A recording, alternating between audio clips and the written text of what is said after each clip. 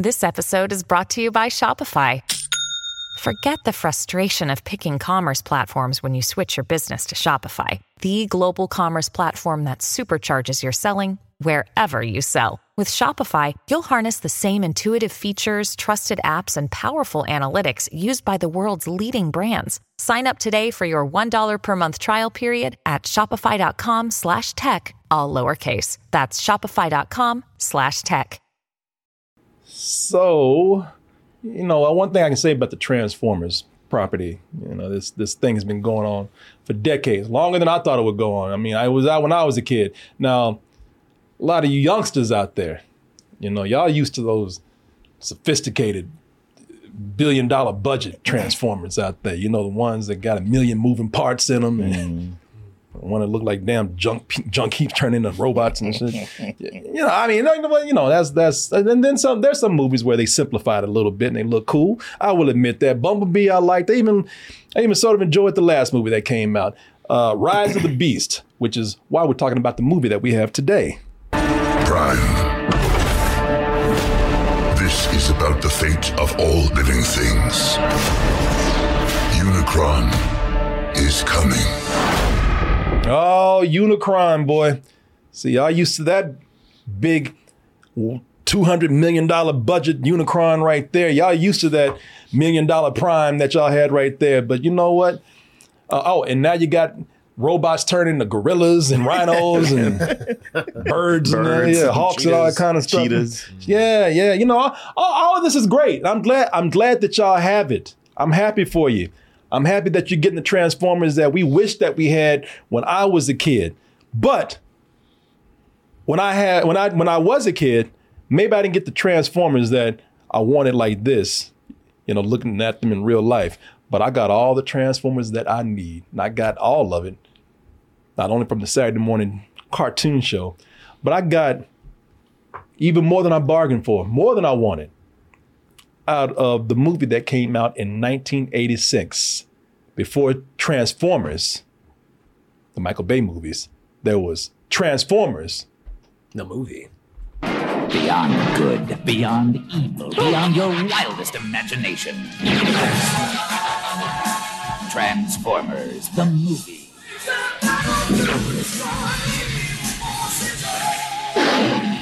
The Decepticons! Yeah, man, that is Transformers, the movie. Came out in 1986, and this one blew a lot of people away, man, as far as fans goes, especially the fans who were kids. Because when you saw this at the movie theater, it was way edgier. Yeah. Way darker than the Saturday morning cartoon. And there was no transition to that, by the way. Went from Rap in your face with it. I doesn't care. Nah, yeah. It was just one day it was this kid's cartoon, and then another day it ended up being this heavy metal, violent ass cartoon that was kind of for a more mature audience.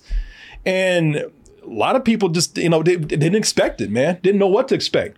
Even the trailers looked, you see the trailer right here, even the trailers sold something a little different than what you saw on the Saturday morning cartoon shows. And repeating what I said earlier, when this came out, I remember being brokenhearted because I was a hardcore Transformers fan at that point, because I was there day one. All right, when the Autobots got here to Earth and they were running from the Decepticons and Cybertron was in trouble, I had their back, man. I was like every other kid who was being sold on what they call 30-minute commercials. Like, fuck yeah, they're commercials. Yeah. And they're the coolest fucking commercials we've ever seen. And I want those toys, man. But I want my cartoon too. But I was 11 when they came out, maybe 12. So by the time this movie came out, I was 15. And, I was in it, man. And I saw that they would, and plus I was into animation. Mm-hmm. And I was really into animation that was more adult. So I said, well, this is interesting. I'm a little older now, maybe I'm not into Transformers as much as I used to be, but I still am a hardcore fan. But they're also doing something a little more adult here. And so I was like, all right, I'm really curious to see what this is about. Saw it in the theater and loved it just for what they were attempting to do. I remember hoping people would make it a hit. I was like, oh man, what? I remember the time I said, you know what? I'm not the only hardcore fan out here. They gonna show up. Yeah. Oh, those those bot heads. We're gonna show up and we're gonna support. And the movie opened up and it bombed. Yep. 14th place. Oof. Didn't even open up in the top 10. 14th place. Critics were pissed. I read so many reviews where it insinuated, why did you send me to this shit? It's a little overwhelming, you don't have any context. Critics were like, I know nothing about this. I'm an adult. This is just, they're not 30-minute commercials anymore. This is an hour commercial, almost an hour and a half commercial. So, you have me out here watching something I know nothing about, and I could be watching real cinema. Yeah, they were pissed, and parents were pissed. Were they? Yeah, because it was violent. Yeah, because and it did upset some kids. Yeah. They had a letter writing campaign. Yeah, correct? no, it and I'm not talking about like it upset kids like they were walking out traumatized, crying. They were pissed. Kids were mad. Dang. How dare you? How dare you do this? What did they do? That thing in there. It's not the Transformers. No. How dare you do this? Who the hell do you think you are? So, with this movie here, as I'm watching it 40 years later, because I've watched it in bits and pieces since I saw it at the time. Right. But I haven't watched it in its entirety since those 3 times I watched it in the theater when I was a kid. Mm-hmm. So watching it in its entirety again, it's something where I can understand what everyone was talking about, good and bad, back in the day. Because this has gone on to be a cult hit. Yeah. A cult, when it went to video. I think many people still view this as the best Transformers movie. Me. I'm right there with you. I'm going to say it right now. Me, yes. Oh, Bumblebee is great. Bumblebee is great. Yeah, Bumblebee, I would say Bumblebee is probably kind of right next to it. Because this is his own thing, man. It very much is, yeah. It's, but I understand what everyone's talking about. Those who love it, those who hate it. I get it, man. I get it. Because this movie, so just to give you a hint of what this is about. A synopsis. That's a quick synopsis. So for anybody who knows Transformers, let's just say that Transformers has entered our pop culture enough that a lot of people do.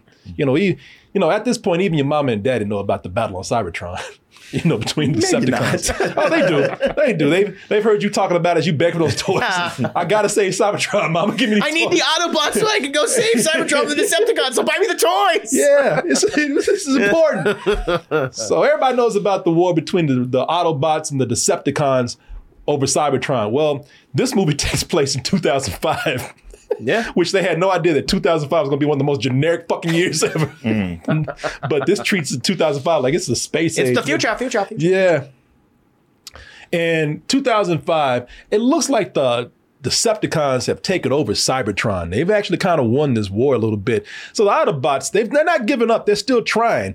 But it's going to be a lot tougher now because in the middle of all this fighting, it looks like with a few sacrifices, the Autobots might finally have the upper hand. However, there's a bigger threat out there, because there always is. Big ass planet that eats other planets and also turns into a robot. So Unicron. Unicron is out there. Unicron somehow, some way has found the leader of the Decepticons, Megatron, and says, you know what? If you help me to destroy Cybertron, and especially that punk ass Optimus Prime or whoever he has taken up for him now, you know what? There'll be a great reward for you. Like what? I'll let your ass live. well, live, quote unquote. Yeah, we got a deal. So that's where this movie picks up, just to give you a little bit of a as you say, a synopsis here. So the movie itself, as far as understanding the critics behind this, I get it, man. It's confusing, narratively thin, it's unfocused. At the same time, I would say that it's bold, it's really ambitious, maybe too ambitious. It's extremely dark. Yep. I mean, I knew it was violent, but man, there really are some things that disturb me here. And I'm not just saying that as a Transformers fan. They literally open up with genocide. Well, don't get at me. Okay. Sorry. All right. I would say this. I think it's more sincere than those. Listen, it might be all over the place, but I think it's more sincere than those Michael Bay movies. Oh, definitely. Yeah. I mean, it feels like, listen, Hasbro, they could listen, just make a show about selling toys.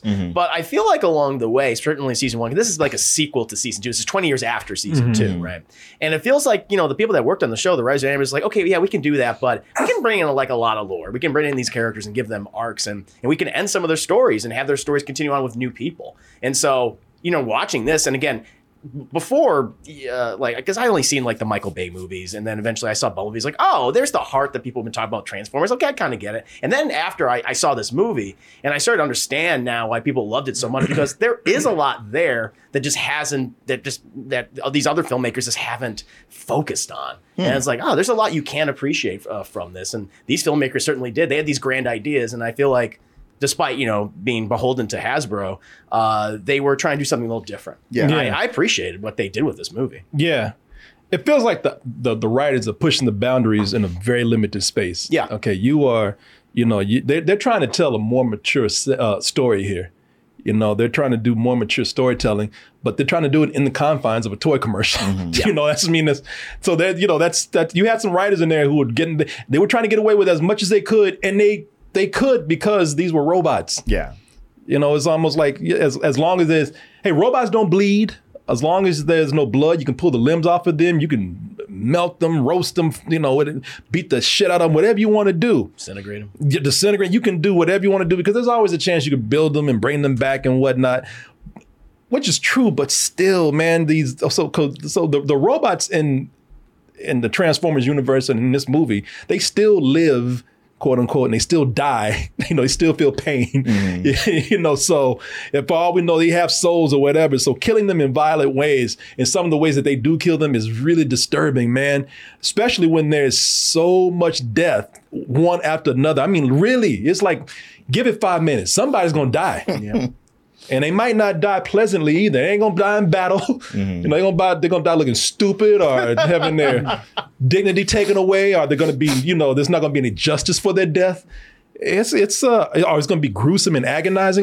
You'll see what I'm talking about. It sounds like I'm exaggerating. I'm not, man. And they kill off a lot of main characters in the beginning. And as you were saying, man, I mean, and they let you know they ain't fucking around at the beginning of this movie, because they say, listen, we're going to kill people. In fact, we're going to kill a whole planet. They go in, and the first thing they do is commit genocide. And they show you that we're not afraid to kill anyone. We're going to kill this mama, this daddy, these kids. We're going to kill whole families. We're going to kill whole societies. We're going to kill a whole world.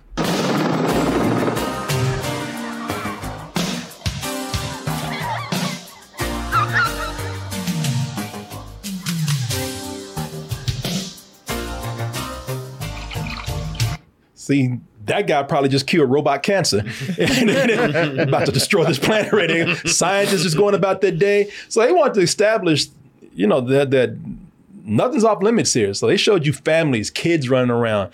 And the movie in Unicron said, I don't give a fuck.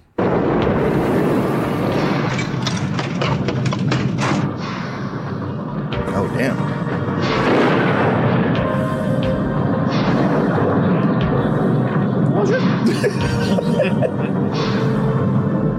Yeah, it's a very apocalyptic opening, man. Yeah. And one of the things that they want to let you know also, that death here, because anytime, the Autobots and the Decepticons are fighting, if anybody had to go down, they never did, but if somebody went down, it was going to be heroic. And everybody's going to go down, probably with one last speech. They're going to have a hero's death. They showed you here that, when people die, they're scared. Sure. Then it's painful. You remember that part, those two ships, they thought that they got away. Those two ships, and there was one ship that got away. They were talking shit before they left. Yeah, fuck you, Unicron. No, yeah, fuck you. Got your ass. What'd you say? Oh, shit. And you can hear the guy screaming, and you can hear the guy like he's screaming in fear and pain. Damn. Yeah, man. So there's a lot of people also look at this and they say the style was even different. I recognized that when I saw it. It had a little bit more of a budget. The animation's better. Yeah, the animation's better. And they always had studios in Korea and Japan that did this, but this one has like a straight up anime look to it. Great opening. Yeah.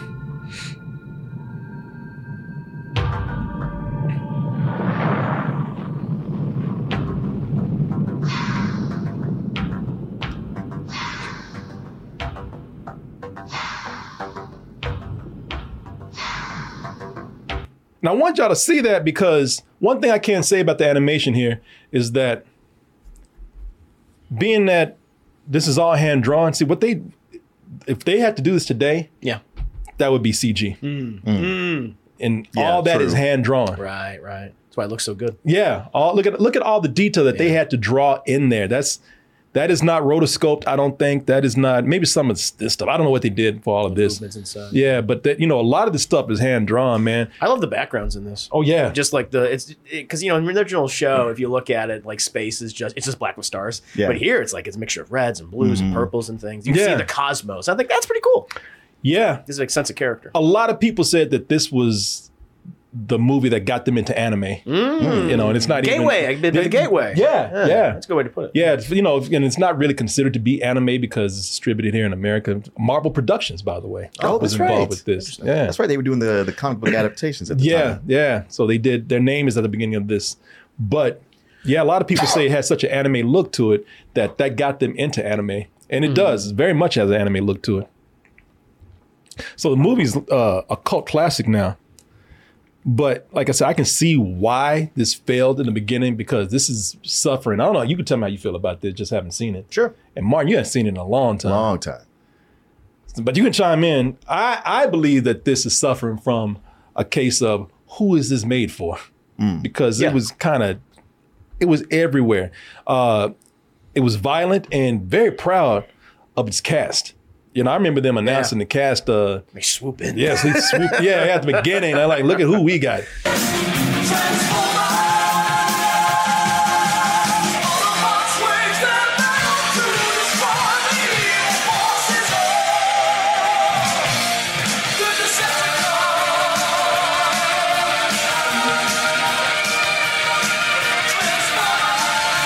Got Spock in there. Nemo.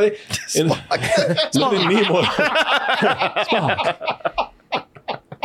He transformed into a Vulcan. But yeah, they brought those names up, and I just scrolled through them. They made sure to stay on and let you know, look at who we bought, right? Right. Stuff. And Robert Stack. Yeah, Robert Stack. Lionel Stander. And Orson Welles. Yeah. See, the thing is, they're putting on all these names. Like some of these names you might know, and as a kid, we knew Leonard Nimoy. As a kid, we knew Judd Nelson because they were in movies at the time, or Star Trek was really popular as far as films went. But then people like Robert Stack, that's people that your grandma might know. Yeah, he was Elliot Ness from The Untouchables. Yeah, Robert Stack and Orson Welles. They were real proud of these names, and so these are names where kids are like, so I didn't care, and they're acting like, adults would appreciate this, but adults are like, adults ain't knowing no Transformers movie. So I guess I was 21 when this came out. And honestly, Orson Welles being a voice in it made me go, oh, well, this is going to be an upper echelon production. Yeah. So that name did mean something to me. As far as this failing, you ever think about how it's kind of a typical thing that movies, that theater releases of animated movies based on TV shows that are running currently that people see for free, they tend to fail. They tend to not do well. Yeah. Well, this one, I think this one failed though because it again, who is this trying to appeal to? I mean, y'all know you recognize Orson Welles. Believe me, you are a special case. I know. I recognize that. Yeah, because most adults are just not going to give a shit. And like, I don't love Orson Welles enough to go see him in the Transformers. And the kids are not going to know who Orson Welles is. So again, who is this meant for? And that was a big problem because, a lot of kids are going to have to be taken to this movie by their parents. And so the parents are going to be sitting there wondering what the hell is going on. The kids are probably going to be taken aback by the tone that this is terrified that the movie took. Because see, when the movie starts out, this is a continuation of the Saturday morning cartoon. That's the big thing. Like you said, it was season 2. Well, it takes place after season 2, but it's 20 years in the future. And I mean, already that's like, oh, whoa, like I'm used to like, what are you talking about? Like, so all these main characters are now much older now and the whole, circumstances, and there's a lot of context missing. It's already, fans are probably confused, especially kids are already confused. And like for critics, they're like, I don't know what the hell's going on. I don't know who these characters are. Some of these characters were just made for the movie. It's overwhelming. It's overwhelming. It's confusing because you try to bring, this is why critics hate it, because you bring them in there And if they, first of all, they probably have not been watching Saturday morning cartoon. These are grown ass people. And even if so, even if they kind of dabbled in it, all of a sudden this is taking a big time jump. And they haven't kept up with it long enough to know even what was happening at the time that was on TV. So they try, but they try to get people caught up. They got just a mysterious narrator who don't come in no more. Just some dude narrating for about 30 seconds, and then he's out. He's just in there long enough to tell you what's happening. Then I'm gone. It is the year 2005. The treacherous Decepticons have conquered the Autobots' home planet of Cybertron. Oh, Seinfeld's coming on. From secret staging grounds on 2 of Cybertron's moons, the valiant Autobots prepare to retake their homeland. See, and the critic's like, who gives a I don't know what the hell. What does that mean? I don't know what's happening. What's a Cybertron? Yeah. But isn't that what they do with these anime movies that keep coming out now? What's that? Like the ones you go see, Like Dragon Ball? Yeah. Oh, yeah. Yeah. Or just the one with the ghost train, or But you Or know One those. Piece. Yeah, those have a very specific fan base and a very specific, well-defined genre or space. There's also another part of it too. Those shows are made in Japan or Asia, right? Yeah. And how they approach animation is very different from the West. Like they make shows for like everybody. They just view animation as a medium. Where here in the West, it's still like animation's for kids. I mean, of course, we do have adult animation, but it's not. It didn't proliferate. It's not theatrical. Whereas in Japan, that's all the time. And so it's like, oh yeah, they did a new Dragon Ball movie. I'm gonna go check that out, and it does so well here. And because those films and those franchises have been around for so long, for what at this point, 20, 30, 40 years in some cases, then they feel like confident enough to release them. Yeah. But this is kind of ahead of its time. I guess it just came out at the wrong time period. Well, almost. also, it just jumped from one thing to another. Dragon Ball Z, that if they do change, they've had a long progress because it did start out with like these characters as kids, and then it got a little more edgy as it evolved. Sort of like Harry Potter. Yeah. But that's either gradual or it's been the same thing as a movie or as a TV show before it became a movie. With this, all of a sudden, it just one day decided like we're just going to be for adults for no reason. Do you think the decision to make it more adult oriented was influenced by, say, heavy metal or the Ralph Bakshi movies that were coming out? No. I don't know. I'm not sure. I would. No, because for one, those movies were out a long time ago, and they weren't successful enough to start a trend. Right. I think what you had a case of, you had writers who they said this is a movie. We got a little more. We can push the boundaries a little bit more. Somebody told them that they could, and somebody just thought, well, yeah, why not? These are boys that love these cars and stuff. So make it a little bit edgier, but I think they kind of pushed it a little bit too far. Too ambitious, maybe. Yeah, it was a little too ambitious. Yeah, no, it was. Yeah, I think you just had writers who just had had certain liberties, and it just didn't work for the right medium they were working in, at least this show. But then they do something that they never did, because see, you're coming out from the cartoon. See, that's the thing. It's just a big jump. It's jarring. You're coming out from the cartoons. Yeah, these robots fought all the time, but it's a cartoon. Everybody's going. They'll fight for a little bit, then they'll break it up, and then nobody's hurt, and everybody walk away. I'll get you next time, bitch. That's what happens in the shows. All of a sudden, we get to this movie, and the Saturday morning cartoon, when they start fighting, they never killed each other. They actually kill each other here. Ironhide, report to me at once. Every time I look into a monitor. That's another. That's another thing. So that's another thing with this is that. The writing is not all that. It's not all that great, man. So again, if it was writing for a Saturday morning cartoon, that'd be fine. But they come in here and when it starts out, that's another thing that catches people off guard. The writing is on a Saturday morning cartoon level. The voice acting is on a Saturday morning cartoon level. Because they for you to recognize the personalities of the characters, they make them very broad. Yeah. Optimus Prime is very serious. Ironhide, I'm very country and redneck. Ironhide, report to me at once. Every time I look into a monitor, Prime, my circuits sizzle. When are we gonna start? Looking at black people on TV. Decepticons. I want you to make a special run to Autobot City on Earth. But Prime, listen, Ironhide, we don't have enough God damn it. non-cubes to power a full-scale assault. And the writing is on that Saturday morning cartoon level to where they got to make sure that kids, if they have never seen it, they got to, say, everybody has to say their name several times so that everybody can get caught up on who's who. So when you start asking for the toys at the store, you know exactly what names to ask for. Gas to Moonbase 2! Gas to Moonbase 2! Bumblebee and Spike here. We're about to send up a shuttle. Any Decepticon shenanigans in your area? All clear, Jazz. Hey, Ironhide, tell my son Daniel I miss him. And tell him not to worry. I'll be coming home as soon as we've kicked Megatron's tail across the galaxy. So this is straight up kids writing, right? Mm-hmm.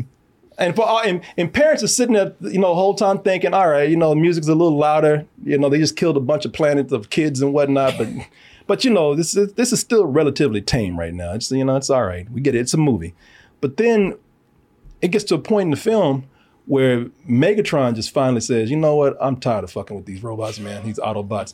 Kill everybody. We ain't, what day is this? It's not Saturday? All right, cool. We don't have to be kid friendly anymore. So at the beginning of the movie, they go and they massacre major characters.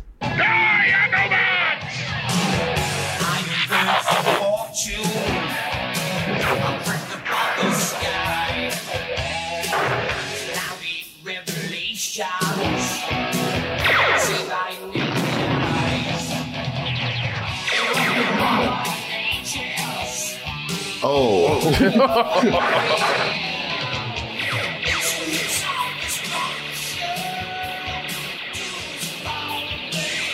I remember sitting there like, what the fuck? Get up! Get up! That freaked me out when the smoke came out of his mouth and his eyes started kind of blinking off and on. It was like blood. Yeah, I was like, did they just kill everybody? And I thought they were going to get up. Yeah. And they never did.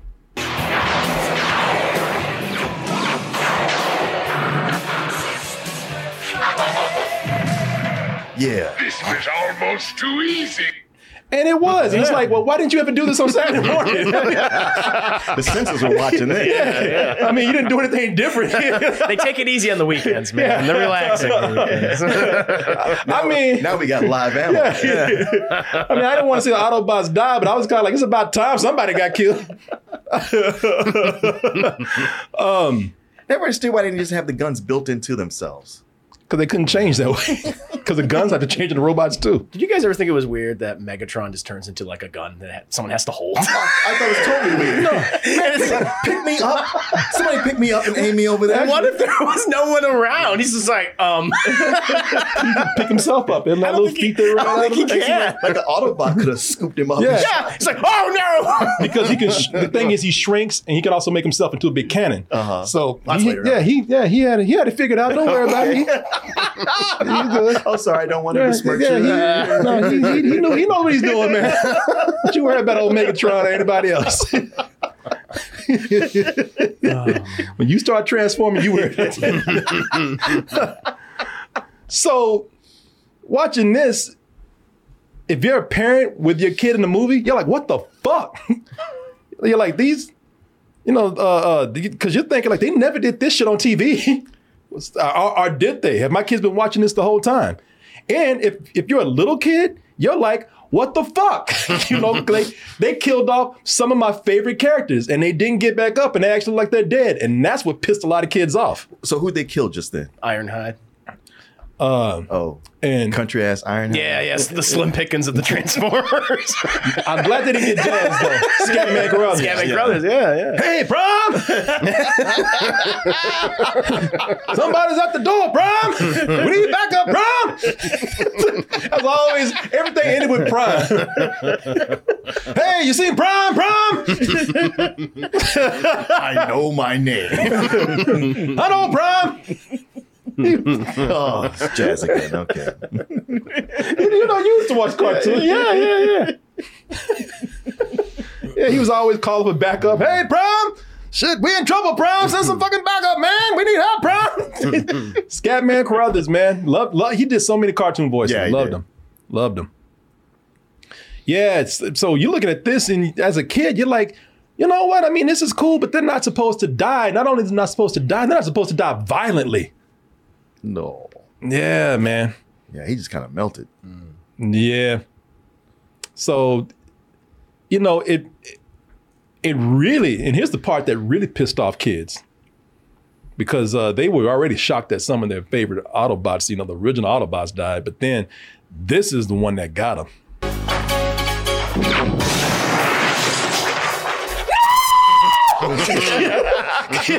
Kids were freaked, and I'm not lying. Traumatized. That was the screaming I heard in the theater. Yeah, kids were pissed that they killed Optimus Prime. I remember being shocked. I was like, oh, wow, they really did kill his ass. Yeah, huh? well, they gave it a chance because they thought that at first they're like, because even parents were like, shit, they shot the truck? Wait a minute. Oh, Lord, what they going to do now? They were like, wait a minute, they shot the most expensive toy? Are you serious? And then they were like, good. Yeah. Maybe the little motherfucker would quit asking me for one. Now he's dead. Shit, I would have killed him a long time ago if I could have. But I remember thinking, because I was 15, man. And even I was like, no. And I thought at first, because they strung us along after he got shot. They kind of made us believe, maybe he's going to pull through. I shall pass the matrix of leadership as it was passed to me. But Prime, I'm just a soldier. I'm not worthy. Nor was I. But one day, an Autobot shall rise from our ranks and use the power of the Matrix. And I thought, okay, you know, they'll draw this out, but they're gonna go over to AutoZone and get some parts or something and fix them up real nice. You know, they're just bleeding this for what it's worth right now. And then those eyes went blank, and this is what really got me, man. All that color, man, that bright red and blue just disappeared, and that's when I knew he gone.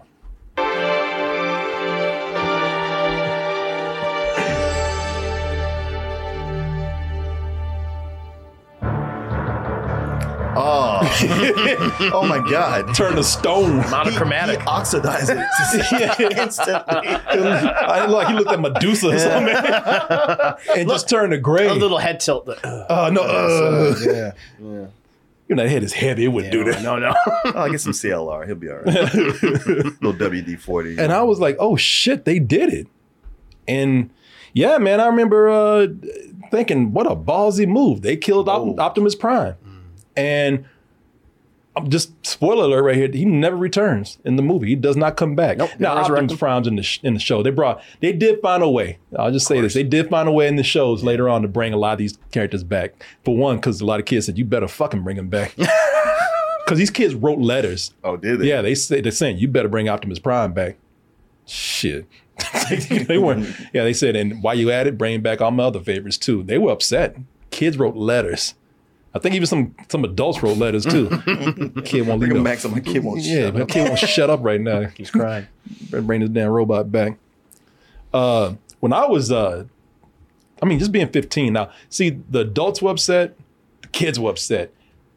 People who were like around my age and probably some college kids or something, we were all like, shit, that's a ballsy move, man. I thought that was very edgy. And for us who kind of, grew out of being kids and now in our teenage years, this is kind of the violent place we wanted Transformers to be. Mm-hmm. This was great for us.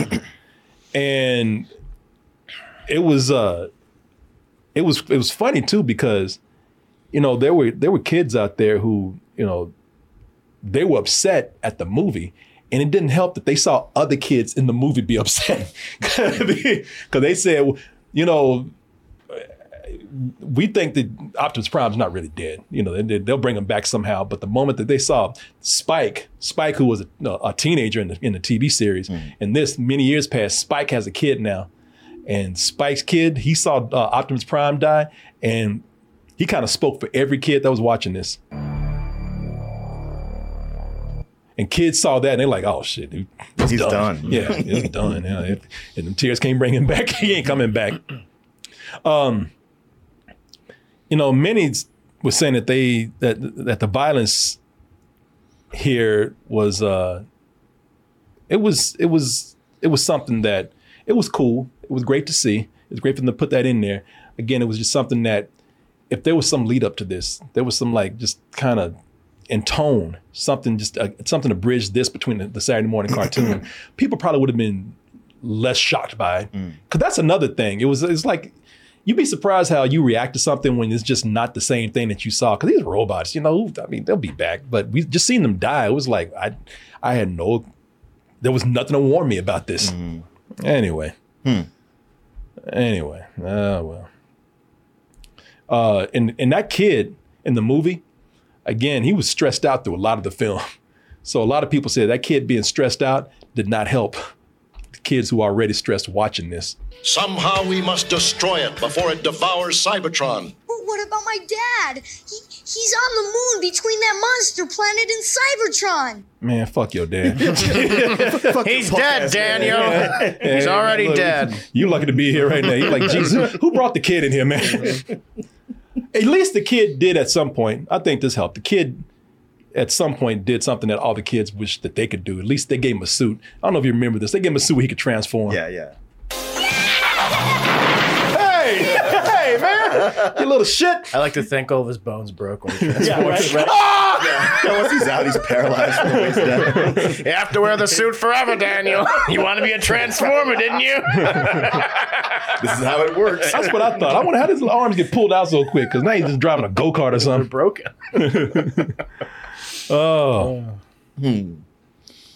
There's even some, this is really what kind of, if the violence didn't piss people off, at least parents, then this is probably what pushed them over a little bit. Because there's even some, well, today would be considered mild profanity.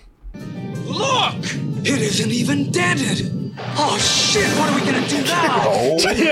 Now, I like that. Me too. I love that. I was honest, because if it's a TV show, they would have thought of something. They would have made a plan. They would have pulled out something out their ass. Something about, well, if we just go through the dimensions of the wormhole right here, through the alternate reality, we'll make it back. And then this is like, shit, I don't know what to do, man. We're going to die. Yeah. Oh, shit. It sounded genuine. It sounded genuine. It wasn't just shit. It was like, oh, shit.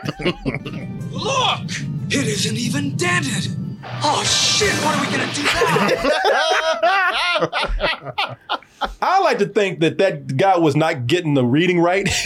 Oh shoot, he probably was shooting like, something. Shit. Right? Oh shucks. And then somebody told him that the building was on fire. So like, oh shit, what are you gonna do? Perfect. Man, fuck. Good take there. You mean it's not? There's a couple of other swears. Like they say damn a couple times in this movie, I think. They don't? No. No, you don't. Mandela effect. All right. Yeah. I believe it. I saw it today. Okay. Unless you saw a different version. Maybe. Which they could have. The uncut version? Yeah. I hope there's no uncut version. This is already too long as it is. It's only an hour, 20 minutes. That's too long. No, I don't know. I saw some places where they could cut, because when you get down to it, this turns into what every Transformers movie turns into. Chase, fight. Yeah, exactly. Because, like most Transformers movies, it just gets chaotic with action. These robots start running after each other and beating the shit out of each other and, shooting lasers at each other. And there's long scenes of that in every Transformers movie, including this one. Looks like we're shipmates, Squirt. All right! But if you get space sick, you're gonna walk home. We're fighting for our lives over here. Yeah, it's long scenes of that, which is what, again, kids want to see. But again, they're trying to appeal to adults here too. And adding to that chaos, I believe, and you said this earlier, I think there's way too many characters in here, man. Yeah, it's overwhelming. They create some characters just for the movie. A lot of critics and parents were already lost.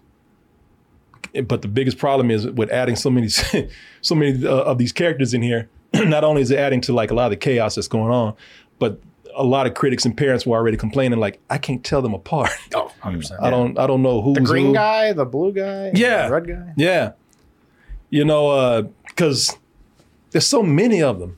And because they've added characters that became popular later and became canon, but like some characters were introduced here, like Hot Rod. Hot Rod, he's new. Judd Nelson plays like a young upstart punk type. Autobot. A little bit more. Heaven only knows what you might find.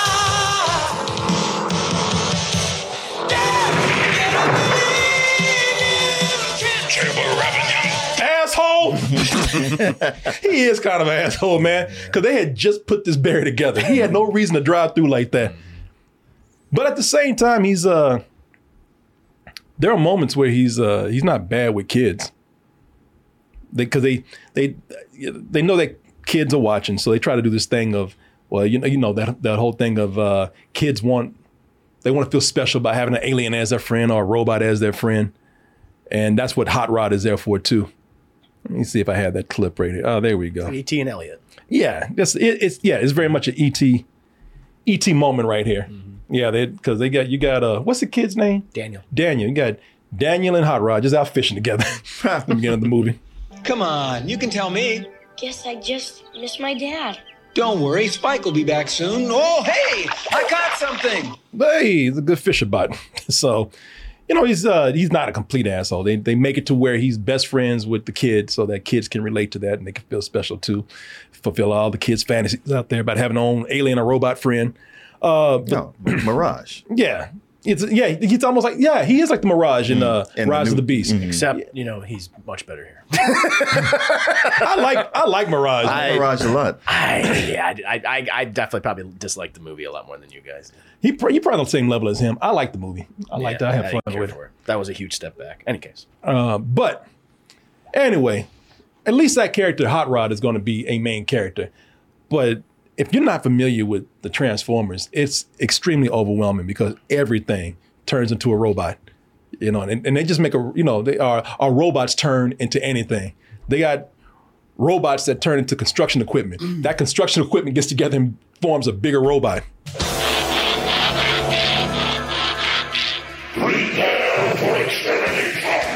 That's Devastator. But the Constructicons were a thing, right? Yeah. I actually had that. Yeah. I remember when they would sell those toys. I had that. Yeah. And I had it.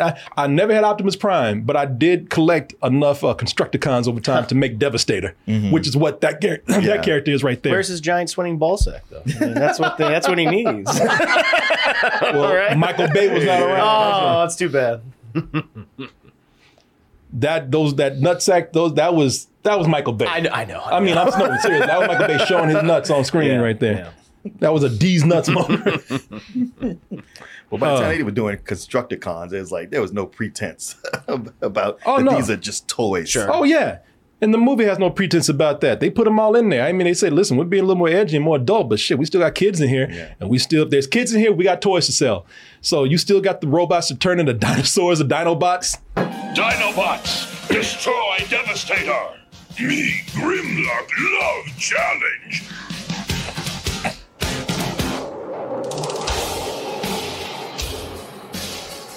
Dinobots transform. When we get to the ground. He's like, that's the dumbest thing I've ever seen. Man, I'm a giant piece of construction equipment. They had robots that turned into bugs, turned to locusts, like Insecticons. Insecticons, yeah. That's right. They had to eat through metal, so call out the grasshopper robots. Delicious space shrapnel.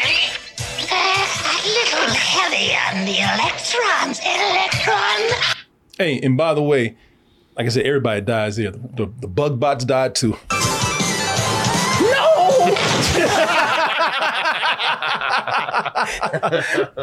Just stood there too. No. Just took it.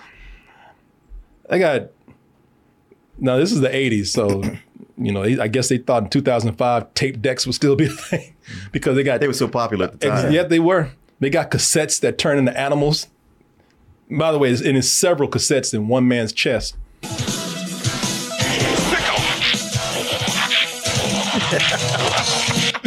Boy, I think those last two crashed, man. They don't think they're supposed to be there. Hey, what are you doing in there? My babies.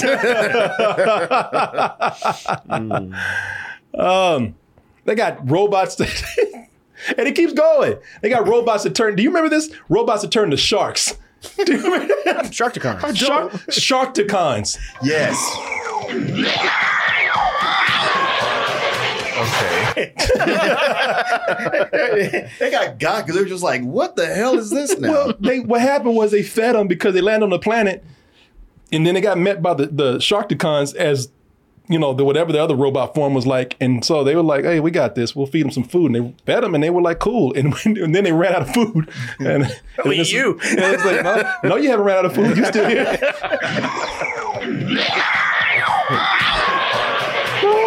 God damn it. No. They even got trash that turns into robots. Or robots that turn into trash. Junkyard. Yeah, they go to like a big junk planet. They go to a big junk heap, and the junk turns into robots. All the robots turn into junk. Stop thief. No, welcome back and hello, stranger. And that's Eric Idle from Monty Python. No, that's one of the things I remember because I vague memories, but like watching it, excited at first, and then kind of glazing over. All right, it's too much going on. I don't understand. And then Eric Idle comes on. I was like, oh, I like this guy. Yeah, you know, at this point, parents and critics are like, I don't know anymore. Yeah, I don't know what's happening anymore. They even got characters in here that they don't need. They have, like, we already have a lot. And they have a character in here that and I don't think they ever really, maybe at the time, and they made a toy of him. But this is not a character I don't think that ever came back and played a big part in anything. And the Michael Bay movies played a big part in the cartoons. You don't see him today, but yet he was in this movie for some reason.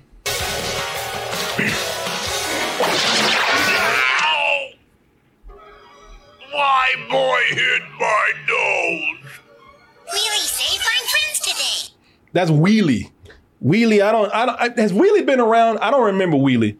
But we did not need Wheelie in this movie. He speaks in rhyme. Yeah. And he's just there to get the Dinobots to save Cup and Hot Rod. That's really all he serves. Yeah. Yeah. And like, I don't think we sold like a shitload of Wheelie toys. Nobody's buying that toy. No.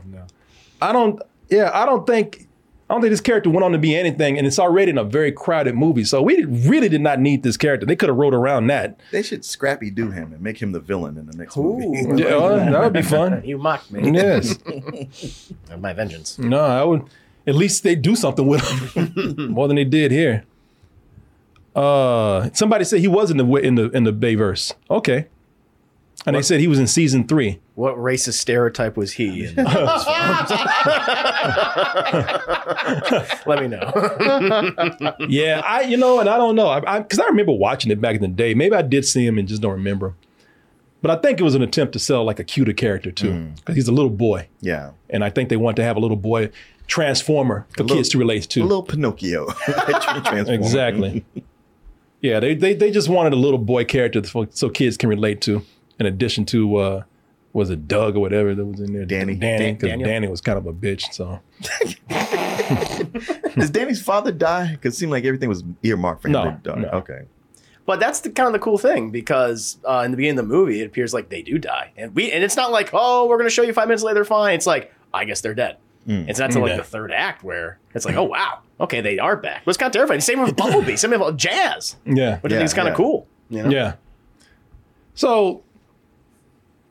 There's another problem with this movie, and that's this movie doesn't age well. Well, now it does, as far as being a cult movie, but there were a lot of things. One thing in particular that really dated this film, and that is the soundtrack.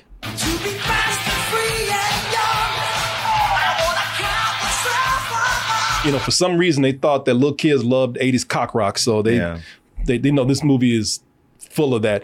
In fact, that's what they were trying to sell the movie as. They were trying to sell this movie as some big rock and roll film, because the trailer even says, "Get ready for the rock and roll adventure of your life." Oh, let me turn it up so you can hear it.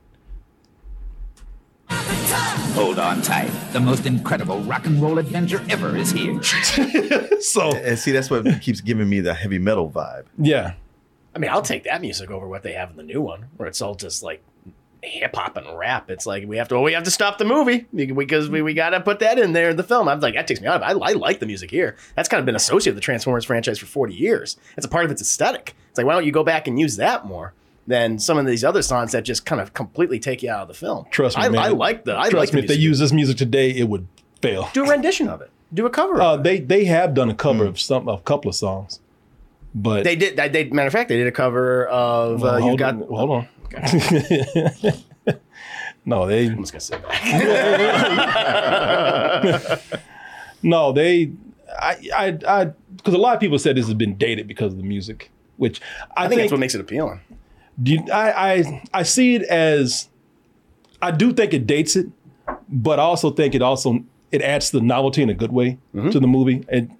It does make it its own thing. I mean, there's a lot of movies where they have music of their own time, that's dated or whatnot. So I'm not saying it's bad, but I don't think it's music that people really resonate with today. But as a cult movie, probably could.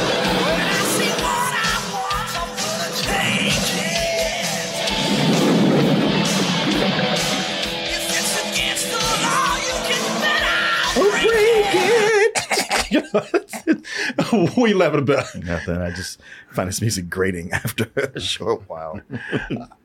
Yeah, I have to say that. I know you liked it. I did not like the music in this. I mean, I think it's fine for that, but I think the hip hop works in the new movie since it's set in the 90s. Oh, well, oh yeah, and in New York. Oh, the latest movie, yeah, going back to the 90s, having especially New York, like that's the mecca for the golden age of hip hop. That made sense for it as a time period, right? To go back and play music from that period. I know, but when you're using the third act and when we're battling the final battle, that I know it doesn't fit for me personally. Yeah, to each their own. Yeah, I hear you. Yeah, I mean, in the same rate here. Like, I don't like the music in here, but from a nostalgic point of view, I'm like, all right, you know what? It adds the novelty of this movie. It does. I don't look down on something because it's dated because the music of the time. I'm like, hey, that's what it was. Let's not change the history. Appreciate it for what it is. No, I think you're exactly right. I don't look at this because I do think it's dated, but at the same time, I was like, well, it was made in 1986. Yeah. Even back then, I thought it's a little bit too much. But hey, you know what? It definitely, I will say this. It does fit the visuals of the film. I mean, those look like heavy metal album covers or something. And you know what? And you've been saying this the whole thing, but when they do play that music, and I didn't say anything at first, but this does very much remind me. When I saw this as a kid, when I was 15, another reason why I probably like this movie so much is because that soundtrack that they have in there, it does remind me of one of my favorite movies out there when you talk about cult films. Heavy metal. A trip beyond the future to a universe you've never seen before. A universe of mystery. A universe of passionate fantasy. Even parts of this movie has the feel of this right here. So when you were playing stuff from the trailer, it made me think of this. Yeah, well, when you put that soundtrack in there, and this heavy metal, I mean, it's called heavy metal. It has a very dated soundtrack. So, but they really pushed the soundtrack. Yeah, for both movies. Yeah, no, they do. No, I liked it a lot.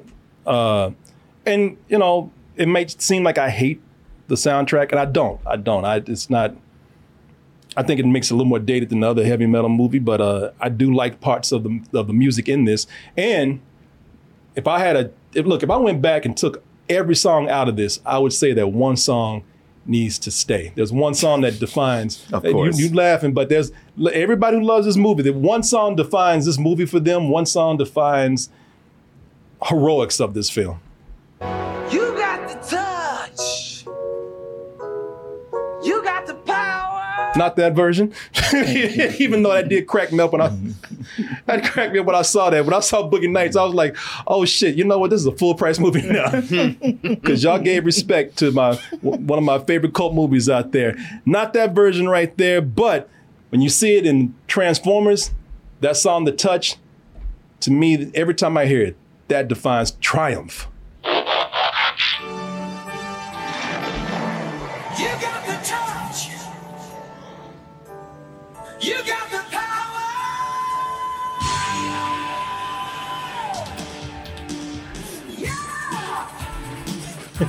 Who actually sings this song? Steve Bush, I think. That's Stan Bush. Stan Bush. Stan Bush, I'm sorry.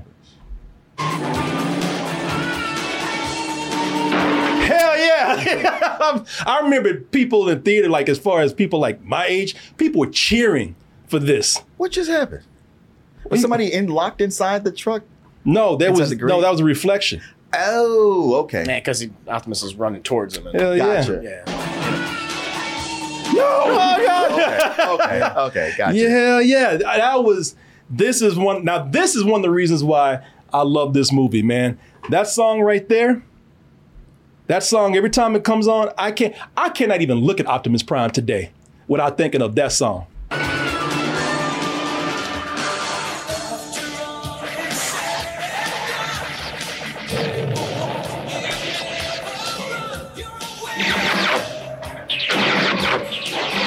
Hell yeah, man. I get tingles every time I see that part. Chronologically, where's that scene in the movie? It's in the beginning. It's the first 15 minutes. Oh, okay. Yeah, I love that moment in the movie. I don't care what anybody says, that's a defining movie moment for me. You ask me, one of my favorite cinematic moments in history is when Optimus Prime got the touch, when he got the power. I love that scene right there. And I love that song. Yeah. I would put that song I would not remove for anything. Yeah, and it's been used in the future of the Transformers movies. They use it in Bumblebee. How did they use it in Bumblebee? They did a rendition. They did a rendition of it. Nice. A cover of it, basically. Interesting fact about that song. I don't know how true this is. I read it somewhere, but that song was not originally supposed to be in Transformers. Oh yeah. It was supposed to be in another action movie. Much more violent and dark action movie. This is where the law stops, and I start.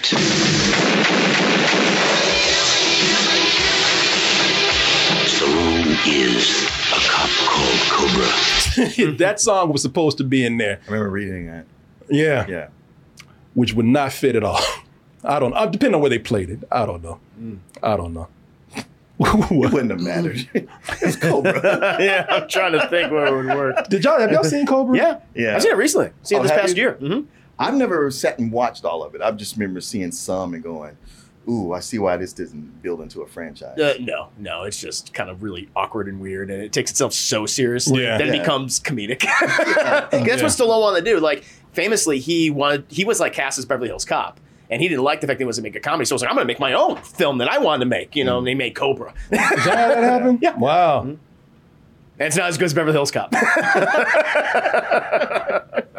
No. Marion Cobretti. Yeah. Yes, Marion Cobretti. Man. Who told you that? Who told you my name was Marion? When's the last time you saw this? It's been a long time. Damn, you remember? That's impressive. You remember that name. Yeah. I saw Sticks this, with you. saw this in the theater, man. Wow. Yeah. That'd be good for a bad movie, Roast and Toast. Right? Mm-hmm. No, it would be. Mm-hmm. It would be. Would you say sticks with you? Hell yeah. Like these meals from HelloFresh. Sticks on your ribs, right? Those will stick to your ribs and your bones, man, right there. Good stuff. Good stuff. We got to take a moment to give a word out to our sponsor real quick. Oh, man. America's #1 meal kit. Hey, transforming those dull meals you had into. That's enough. No, I will not stop. You tricked us into building that up for you. I will never stop. Hey, transform those boring meals into something fresh and new with HelloFresh. Especially this summer, man. This summer, a lot of people out there trying to give their beach bodies, trying to look their best, can't get there without eating healthy. And you can do exactly that with HelloFresh. Now, with HelloFresh, the reason why is because, they got a lot of healthy options for you. They bring you all these seasonal ingredients at their peak ripeness. They bring it to your doorstep in less than 7 days. Got a lot of variety. Over 40 recipes to choose from weekly. And you also have the option to mix and match your meals. And you know how it is. You're a vegetarian, you're a straight up meat eater, or maybe a person who likes a little bit of both. Pescatarian, all that kind of stuff. Well, you can mix and match all that stuff. You don't have to go one way or the other. You have a strict lifestyle with your meals out there. A lot of choice, a lot of variety. And just to give you an idea of some of the recipes that they have for you, they got, Martin, you're going to like this. They got bratwurst. They got the bratwurst bar with caramelized onions. Reading up here, they got Dijonese slaw. Did I say that? Dijonese. Okay. Slaw out there. You like it, Martin. Okay. You know. Also, they have snacks that you can get ready for, party trays you can get ready for any kind of events that you're having, parties that you're having. Even lunch can be done with HelloFresh. And look at that. Even the kids can get in on the action. The kids in there cooking up stuff without tearing that kitchen up. Look, even dogs are cooking. Look at that, man. So everybody can get in on HelloFresh. And HelloFresh is also not only quick and easy, you can get a meal done in 30 minutes or less, sometimes even 15 minutes or less, but you can also save a lot of money. You know, it's more convenient than going to the grocery store. I think you'll save some money by skipping the grocery store. And it's also 25% less than takeout. You know it's less than eating out. So you want to save some money and save some time, get with America's #1 meal kit right here. And I'm going to make it easy for you to do so. They've made it easy to cook the meals. They've made it easy to taste good. I'm going to make it easy for you to get. You go over here to HelloFresh.com/doubletoasted16. And if you use the code doubletoasted16, you'll get 16 free meals plus free shipping. I'm going to spell this out for you. HelloFresh.com/doubletoasted, DOUBLETOASTED. And that's the number 16. And Double Toasted 16 is the code you're going to be using to get those 16 free meals and get that free shipping. I had Chicago John come to town. He cooked me HelloFresh. Oh, yeah. Yeah, and He's it was good about great. that. It was great. Still got a bag or two left down there, which I might make myself. And you know I'm eating healthy, so I wouldn't steer you wrong with this. So I want to thank HelloFresh, America's #1 meal kit, for sponsoring this portion of the show. And I want to thank all of you out there for your support. Thank you very much, and let's continue. There's, you know, that music, or at least that song. Was it Stan Bush, right? Stan Bush, yeah. That song is great, man. I love that song. It's cheesy, but I love it. And did he have any other hits? I have no idea. Okay. Yeah, he did. The remix of The Touch. he remixed that song several times, I think. Did he? Yeah. Okay. Yeah, for re-releases. And yeah, he's come out with other albums, but I mean, it's always in variations. Everybody's always touching. So yeah. Mambo number 7. Yeah, exactly. But there are things in this movie like that song, because I was talking about how storytelling is weak, the dialogue is terrible, it's a confusing movie, it's overstuffed. But I don't know, man. You like this movie? Yeah, actually, I did enjoy it. You know, and this is my second time actually watching it, because before when I first watched, I was overwhelmed. I was like, this is a lot. But now that I have like just more context, and I watched some episodes of the original series beforehand, it's like, okay, let me just kind of get acclimated to this world, and it was easier for me. And so I was more into it, and it made me realize like, oh wow, there's a lot of cool stuff you can do with this franchise. It's just that so many filmmakers, aside from Travis Snider's Bumblebee, just haven't done it. Yeah. So I did end up actually liking it quite a bit. Well, yeah, no, I when watching it at first, I was like, I don't know how I'm gonna feel about this. You know, maybe I was just a kid and liked it for that. Maybe my nostalgia was kicking in all the times I saw bits and pieces of it on TV that I liked. But after watching the whole thing, there are a lot of things I like about this movie. I mean, things that I think are great, but only I think if you're a Transformers fan, you know. So I'm a little skewed that way. But this movie, if you were a kid who grew up on Transformers, it gave you a lot of things that you were asking for. Like Transformers killing each other. If you were the right age bracket, that was kind of cool. You know, if you weren't a little bitch ass kid crying because they killed your favorite, Transformer, but also writing letters and shit, ruining it for everybody else. No, they also had that. So they gave us that epic fight between Megatron and Optimus Prime. You know, because they could get a little more violent than they could on TV.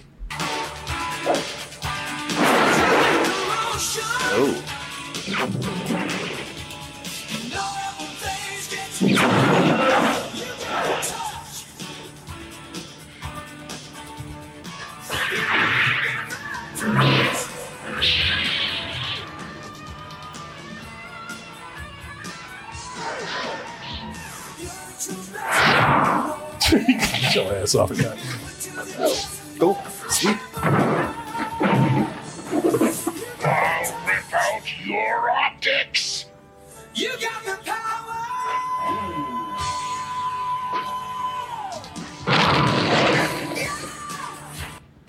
So like, God damn, bro. You had to do him like that. Yeah, man, that song, that fight, like that fight got to be a lot more brutal than they did on TV. You know, stabbing each other and whatnot. Because even as robots, I don't think that they actually were able to even show them impaling each other like that. The fights were, you know, it was still violence. So they were not able to go that hard. So that fight was a whole lot more epic for people who want to see this big showdown with Megatron and Optimus Prime. Also, it was it was interesting. It was amazing for me to see just how much darker and violent the movie got as it went along. Because I forgot about some parts of this. Like those dudes that got away from that planet, they still got it bad, man. Oh, really? I don't know if you remember, because I didn't remember. They got caught by a planet where it was some sadistic dude with a lot of faces. He had a shark pit. Oh, yeah, the dude with the faces. Yeah, he kept telling everybody that they were innocent. And even if you were innocent, you got fed to the Sharkticons. And those dudes were begging too, like, hey, man, I'm the last survivor of my planet. Does that count for something? They're like, fuck no. Guilty or innocent? Innocent. Feed him to the Sharkticons.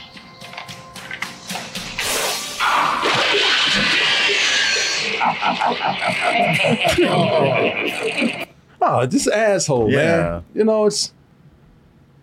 And what the movie did was, so they did some things to make it even harsher, because they showed you what it was like when they fed somebody to the Sharkticons. And they had another scene where they were taking like you saw already what the sharks could do. So they had a scene where they came in and got the other guy, his friend. And his friend was like, you know, like I like the way the movie showed you that, you know, these robots really don't want to die, especially when they see how bad it's going to be. No, please! I'm the last survivor of Blizzard! No! Let him go! Get your ass back in there. Yeah, it was, you know, the lead ups to the deaths were disturbing, because you actually had some robots begging for their lives, man. And here's the part where I say some of the deaths were gruesome, because there was one part here that really disturbed me. I don't know if you know what part I'm talking about, because it was near the end of the movie. Unicron he's been in the middle of destroying Cybertron, captured a lot of robots, and they showed you how he digests them. Yeah, he processes them. Yeah. There's a whole acid pit down there. I guess that's his stomach, and he just drops robots in there, and they showed the robots melting. They're like, no!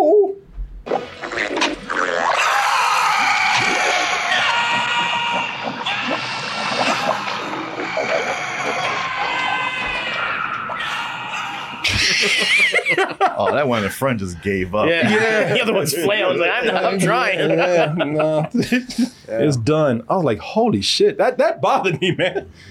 You know, seeing these robots, like I said, they still feel pain. They're alive. You know, they're dying in agony. Were those the Decepticons? Probably because they control Cybertron. Although there's more of that's when we finally see like Bumblebee and Jazz, and we realize, oh, they are alive, but they're almost killed. It's the one scene where Daniel's actually competent, gets to do something, gets to save his dad. You know? That is true. Yeah, because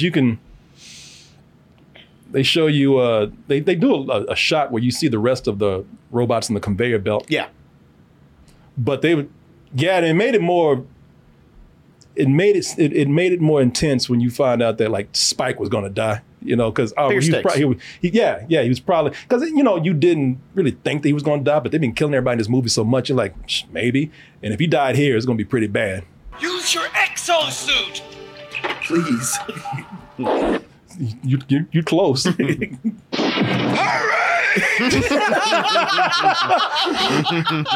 on, man. They didn't try to make him brave at all. He's like, hurry the fuck up, man.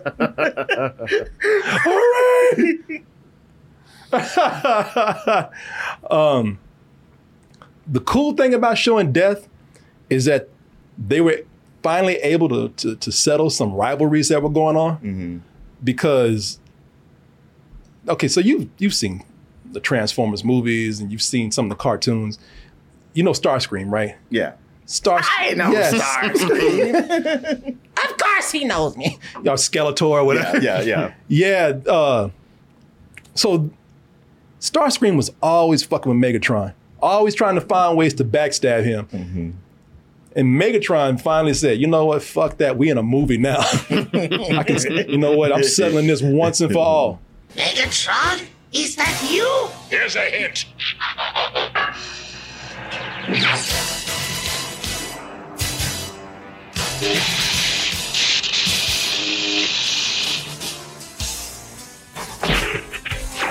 Oh! You see how his face went first? Yeah, these writers and animators, they took advantage of any kind of liberties that they had here. They said these might be robots, but we're gonna make their deaths as disturbing as we can. Whoa.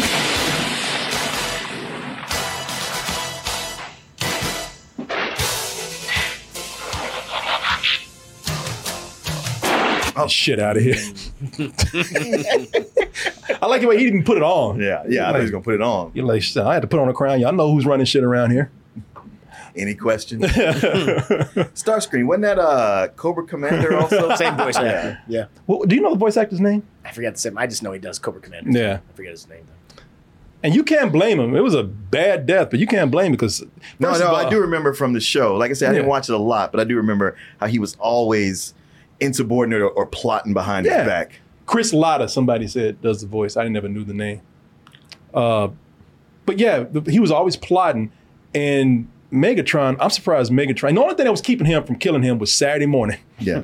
And censors, because he hates Starscream. Even when they kind of get together and agree on like a win, he still cannot stand Starscream. Much easier, almighty Megatron, than attacking the real threat, the Autobots moon base. You're an idiot, Starscream. The boss's nephew. Yeah. He can't stand them, and you can't blame him.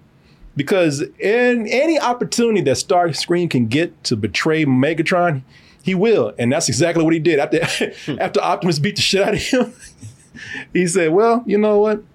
You're just excess baggage now. We don't need you anymore.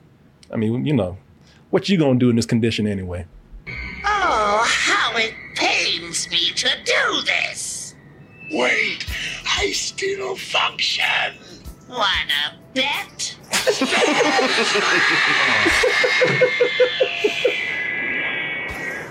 I like the way he's showing the background.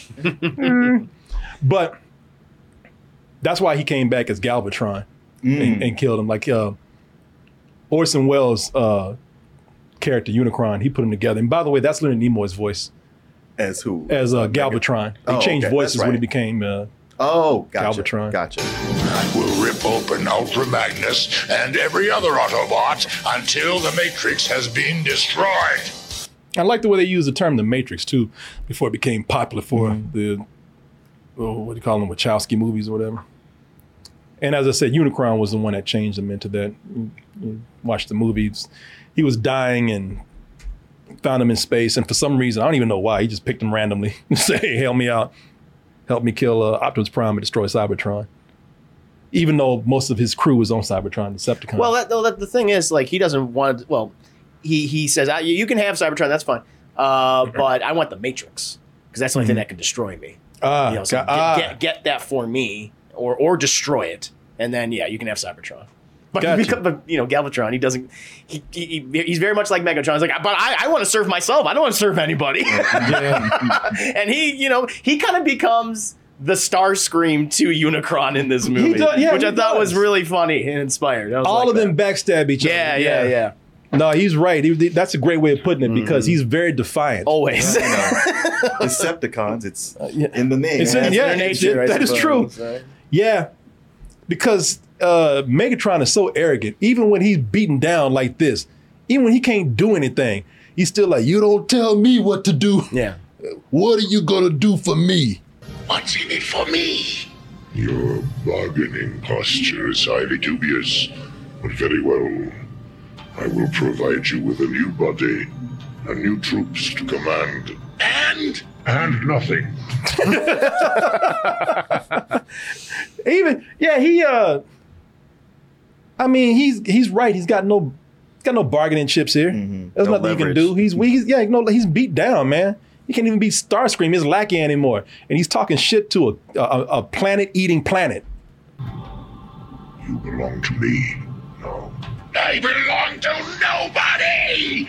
Perhaps I misjudged you. Uh-oh, there's the Amos opening. Proceed.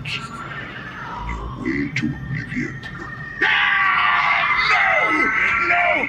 I accept your terms!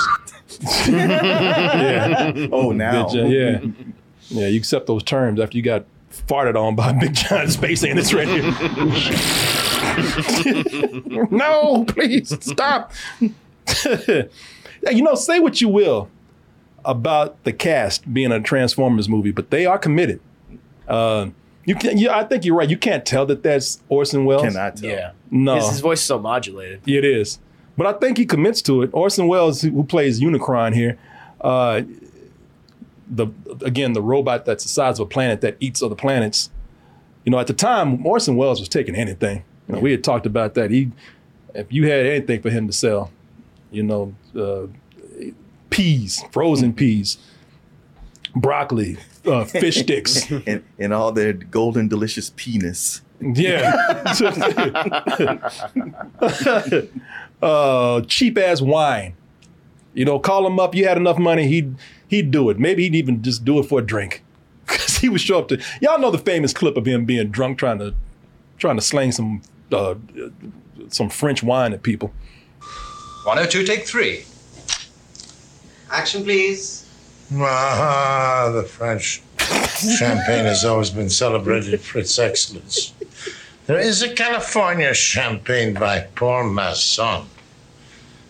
Inspired by that same French excellence, it's fermented in the bottle, and like the best French champagne, it's vintage dated. So Paul Masson. God damn it! Why are they still going with that take? Like early on, it's like, okay, this is not working. You know what? Because they probably wanted to see where this is going to go. They were probably amazed. Dude probably wanted to get a cup, but he was just kind of lost and looking. Really? He's really that fucked up? The French. This label here, the Paul Masson or something. I don't know. So this person, he didn't even know what.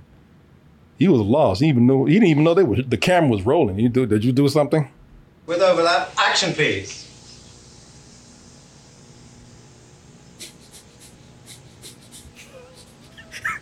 Action also, please. Just do anything? Yeah, we said action. Shit. Where were you?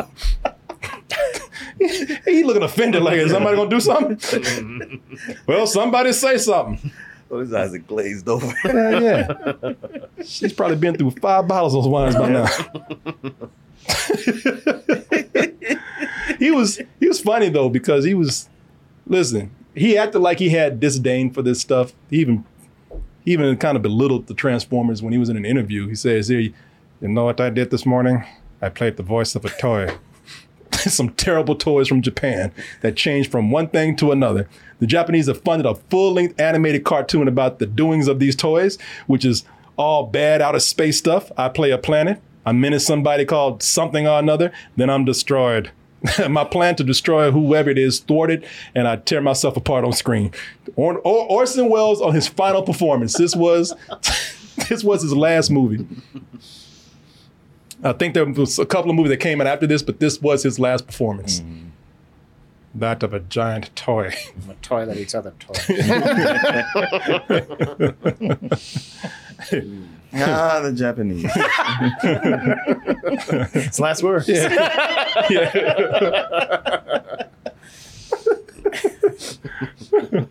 That's funny. Orson Welles hated this shit. But he gave it his all, though. Yeah. That's what a professional does. Megatron! He tried to fight me with something or another. Even before the take, he's like this. You're going to do something?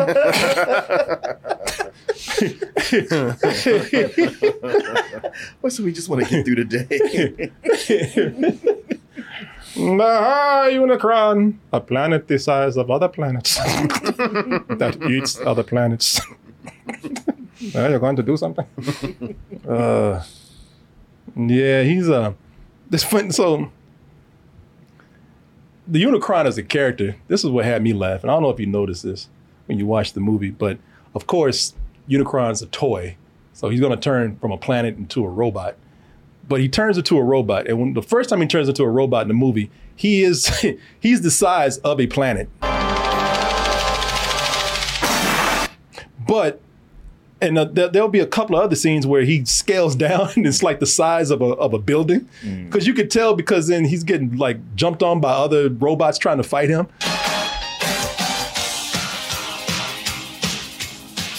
Me Grimlock kick butt. Okay, so in order to like be that scale where they look like, you know, tiny animals flying around him, they would have to be the size of a state or a city or something. Yeah. You know what I'm saying? Yeah. That's a flaw in the Transformers series, though. Exactly. No, it is. When Megatron turns into the gun, shouldn't he be like a giant gun? Why is he so small? He shrinks. Well, he shrank. Yeah, exactly. No, it's the same logic. No, not here. Like, they show Megatron actually shrinking. They establish that he shrinks. They don't do that with this character here. Well, I think you can assume that those properties translate over. Yeah. In this world of physics, you could again. They establish that he shrinks. They show you him changing into a big gun when he needs to and a little gun. They just switch between scenes here. Oh, like one shot he'll be this size. Cut, he'll be the size of a fucking planet. Oh. It's not. You don't see him shrinking. It's a flaw in the movie. You know, it's just something. I won't even say it's a flaw. They don't give a shit. They don't care. It's just whatever they need at the moment with that character. That happens. Some characters they establish that they change size. Some they don't. You know, they're very loose with their rules here. Yeah, which it's fine. You know, like I said, it's just there to sell toys. You know. Did they make a yeah, that's what I'm saying. Toy? Yeah, they did. Oh, okay. How big was it compared to the others? The room? No, I don't know. Probably twice as big. It was just it wasn't huge. It was like, let me see. I'll see, because I think they did. Because I mean, everything they make is meant to be some sort of toy that they can sell. What was the average size of a Transformer toy? So like less than a foot? Yeah, I think so. Well, okay, 9 inches. Like Optimus Prime. So he must have been like 18 inches or something. Okay. Yeah, because Optimus Prime was like about, you know, when you changed it, it was about a little over a foot maybe, or about a foot tall. Yeah. I'm gonna look and see Unicron toy. That's a good question. I got unicorn toys. Unicron. Yeah, I'm sure Google is saying, did you mean to spell unicorn? Yeah. And yeah, there he is. You can get one right now, Martin, for $200. Looks a lot different. Yeah, that don't look like him. Yeah, maybe that's from another. That classic Unicron. Maybe this is one right here. Okay, that's classic Unicron right there. There you go. Did they say how big it is? Good question. No. There's another one. $39. $40 you can get a Unicron toy. Oh, that ain't bad. So there you go. Yeah, it's a classic G1 Unicron. So the ending of this is crazy. Because they just, I don't know what you think about the ending. It seemed like they just kind of just ended. Yeah. In a way. I mean, they explain some things. Like, and you can fill in the blanks right here, because I might be missing some things near the end, because the end, not that I'm trying to even, you know, tell you the whole ending. I'm just giving the highlights of what happens here because of some things that look funny to me.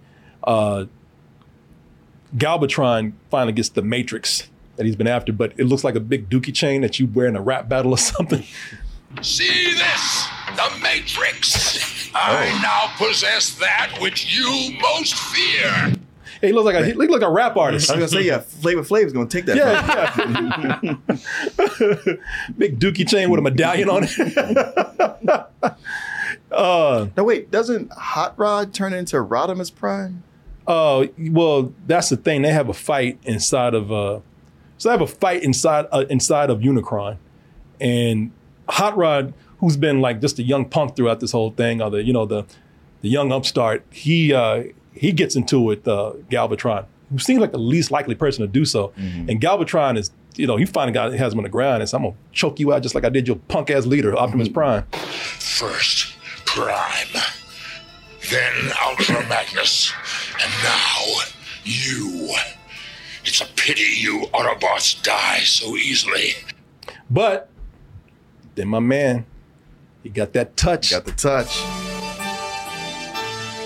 You got the touch. Oh shit! Touched again. Oh. You got the touch. Arise, Rodimus Prime. Optimus. Even he's like, oh shit. There go that song again. Yeah, and once he gets the touch, man, he just there's no epic fight at the end. By the way, no, that's what made me laugh because he's like, shit, this song is all I need. That's your epicness right there. So he just picks Galvatron up and just throws his ass out into space. This is the end of the road, Galvatron. Even though I love that line. This is the end of the road. I was watching this and talking to Oz last night, and Oz was like, before that, because he said, what part you on? I said, man, I'm almost at the end where the big showdown happens. He's like, he quoted me back, this is the end of the road, Galvatron. And then this popped right up. Wait a minute, wait.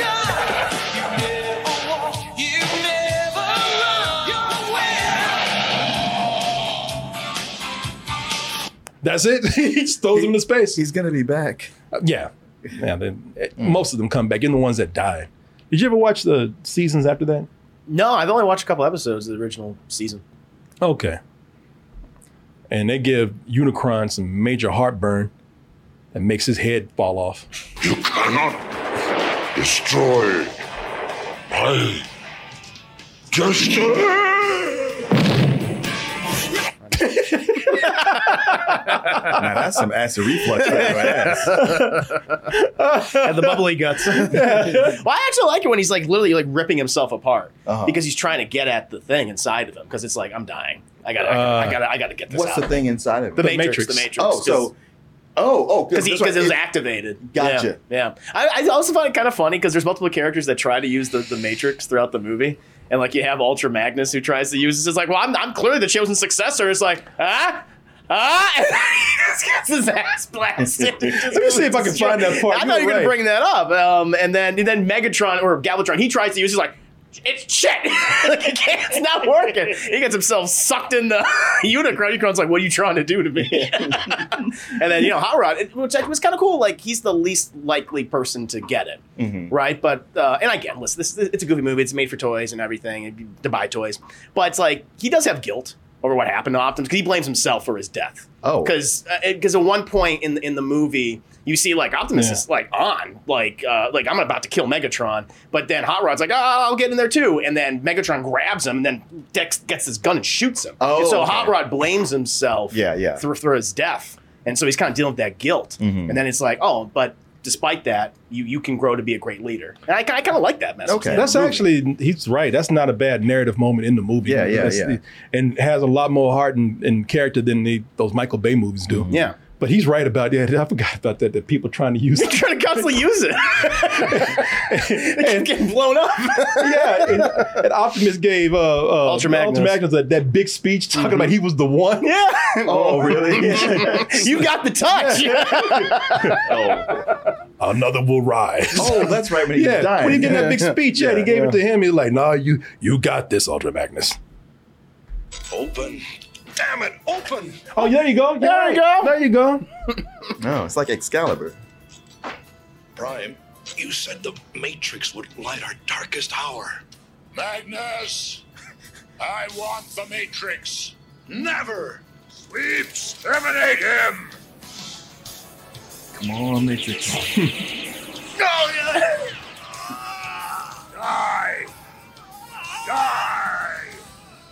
Oh. His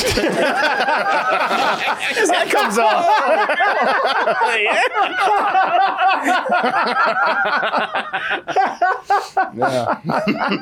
Oh, well. I mean, Optimus did say an Autobot. He didn't say Ultra Magnus. You weren't listening. But he gave it to him. He set him up. He did. Yeah. I was the chosen one.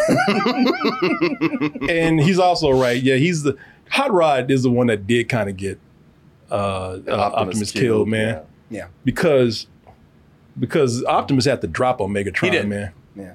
And Megatron, with the thing that Optimus doesn't know is that Megatron's always scheming. There's a gun down there. In the debris. Yeah, it's buried under like that ledge right there.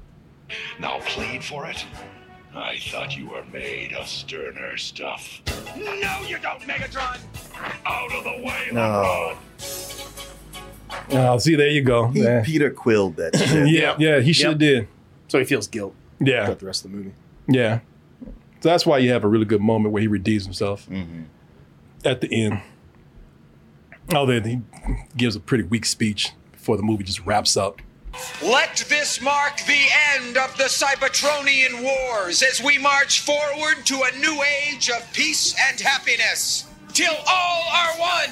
Till all are one! Till all are one! Whatever that means. Well, he's new. We'll get used to it. Yeah, make him happy. Brown used to make some great speeches. That's all I'm saying. No. Good job, Rodimus. Yeah, all in one. Yeah, whatever the fuck that means.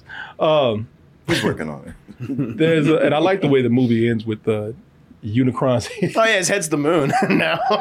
It's funny because he ate the two other moons. Yeah, so it became what he ate. Hey, you are what you eat, right? And there he is. He's it just cuts off right there. Yeah, that's it. He just cuts off there, man. That's right after he gave that speech. Like no dignity. No, just his head, just damn severed head, just floating around as a moon on this planet here.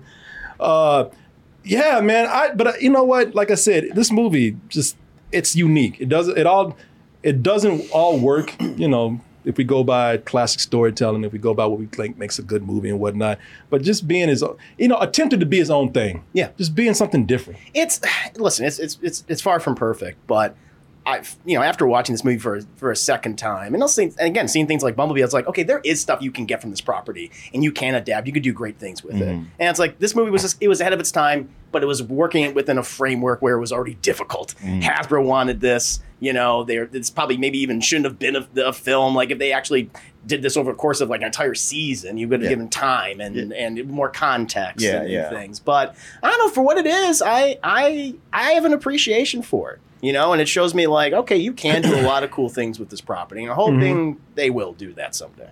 Yeah. Like, I definitely understand why people would hate this. I get it. Yeah. I wouldn't even argue with them on that. I'd gladly understand that. But it was just something about this movie, man. It was, again, it's the unique nature of it, the novelty of it. This all these things coming together that probably shouldn't have, but did. And it made something kind of special, if you ask me. And even if you're not into the story or anything, I think the animation, while it's not, it's not on Disney levels or it's not great, but the way people love anime today, man, you can just put this on the background. It's almost psychedelic. Yeah. In its visuals here. Watch this while high. Yeah, you could. You can play this at a bar while it plays in the background. You can watch this while you're stoned on gummies or something. Yeah, it's really something that's just cool to look at. Now that I've seen it, I think I might be playing this in the background sometimes when I'm just not wanting to pay attention to something, but want something busy behind me. And I also think that, there are other parts of the soundtrack that did work. Like that, the Dare to Be Stupid part of it. Oh, the one with Weird. Is that Weird Al? It's the one with Weird Al. Yeah, that's the part of the movie I don't like. That's the part that I'm like, all right, this is a little too goofy. I kind of got tonal whiplash from that scene. Did you? Yeah. I think I liked it because for one, I think I appreciated there wasn't a bunch of like heavy metal playing at the time, and it fit the scene. It fit the character of those junk bots that were. that's where it comes in. And you know what? And Chris is not lying. It's silly. It's a badly written scene. Yeah, it is. But in a movie that is so dark, it's kind of fun to have like this part where they lighten up a little bit. And maybe I just like the song. I don't know.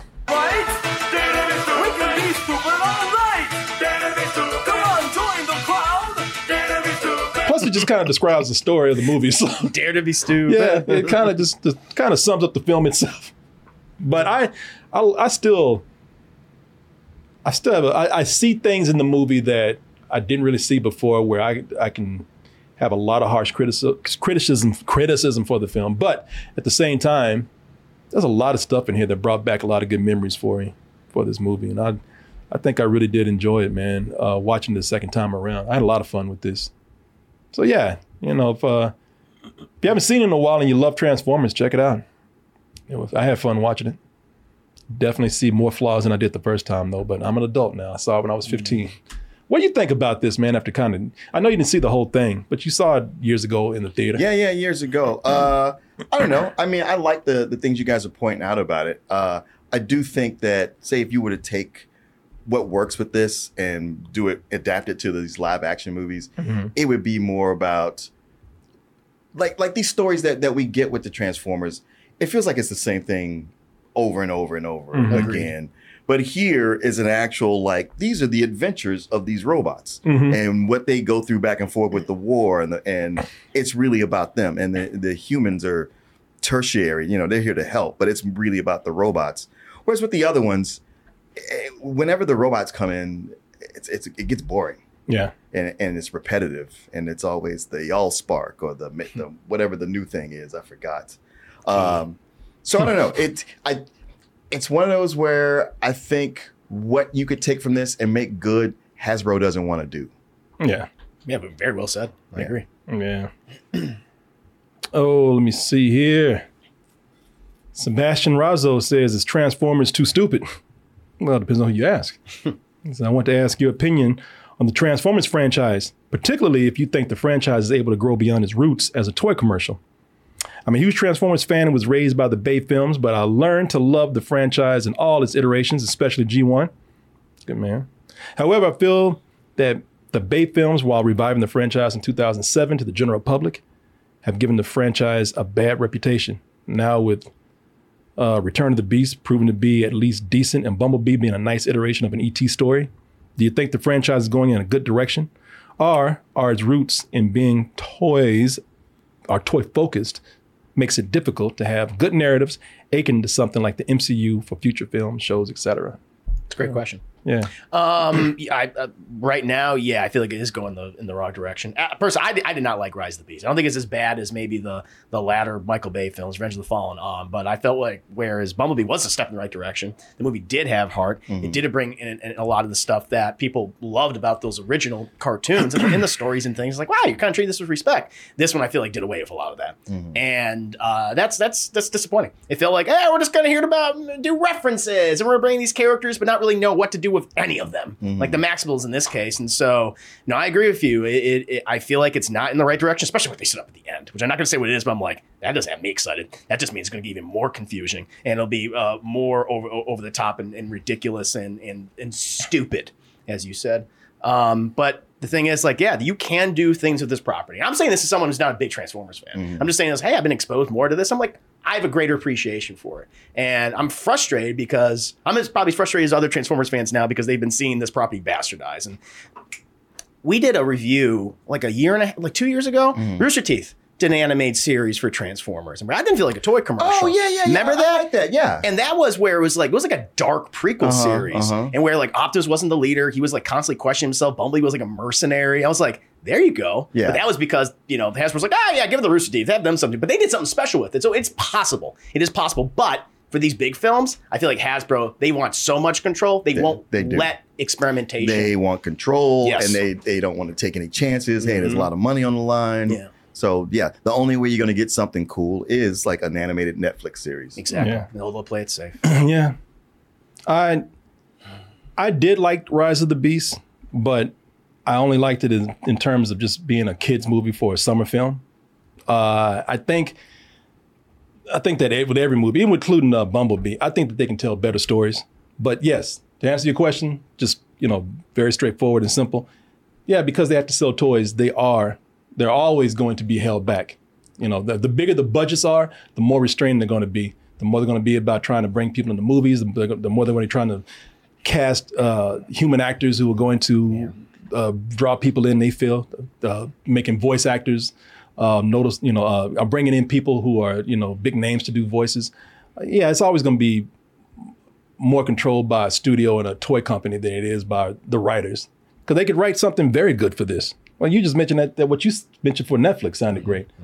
It was. Yeah. I saw of it. Yeah. We saw of it. Yeah, I liked it a lot. Yeah. So, I don't think that they're always going to be beholden to selling toys, man. They're never going to be able to write anything, great as far as that's going to be the priority. Nick?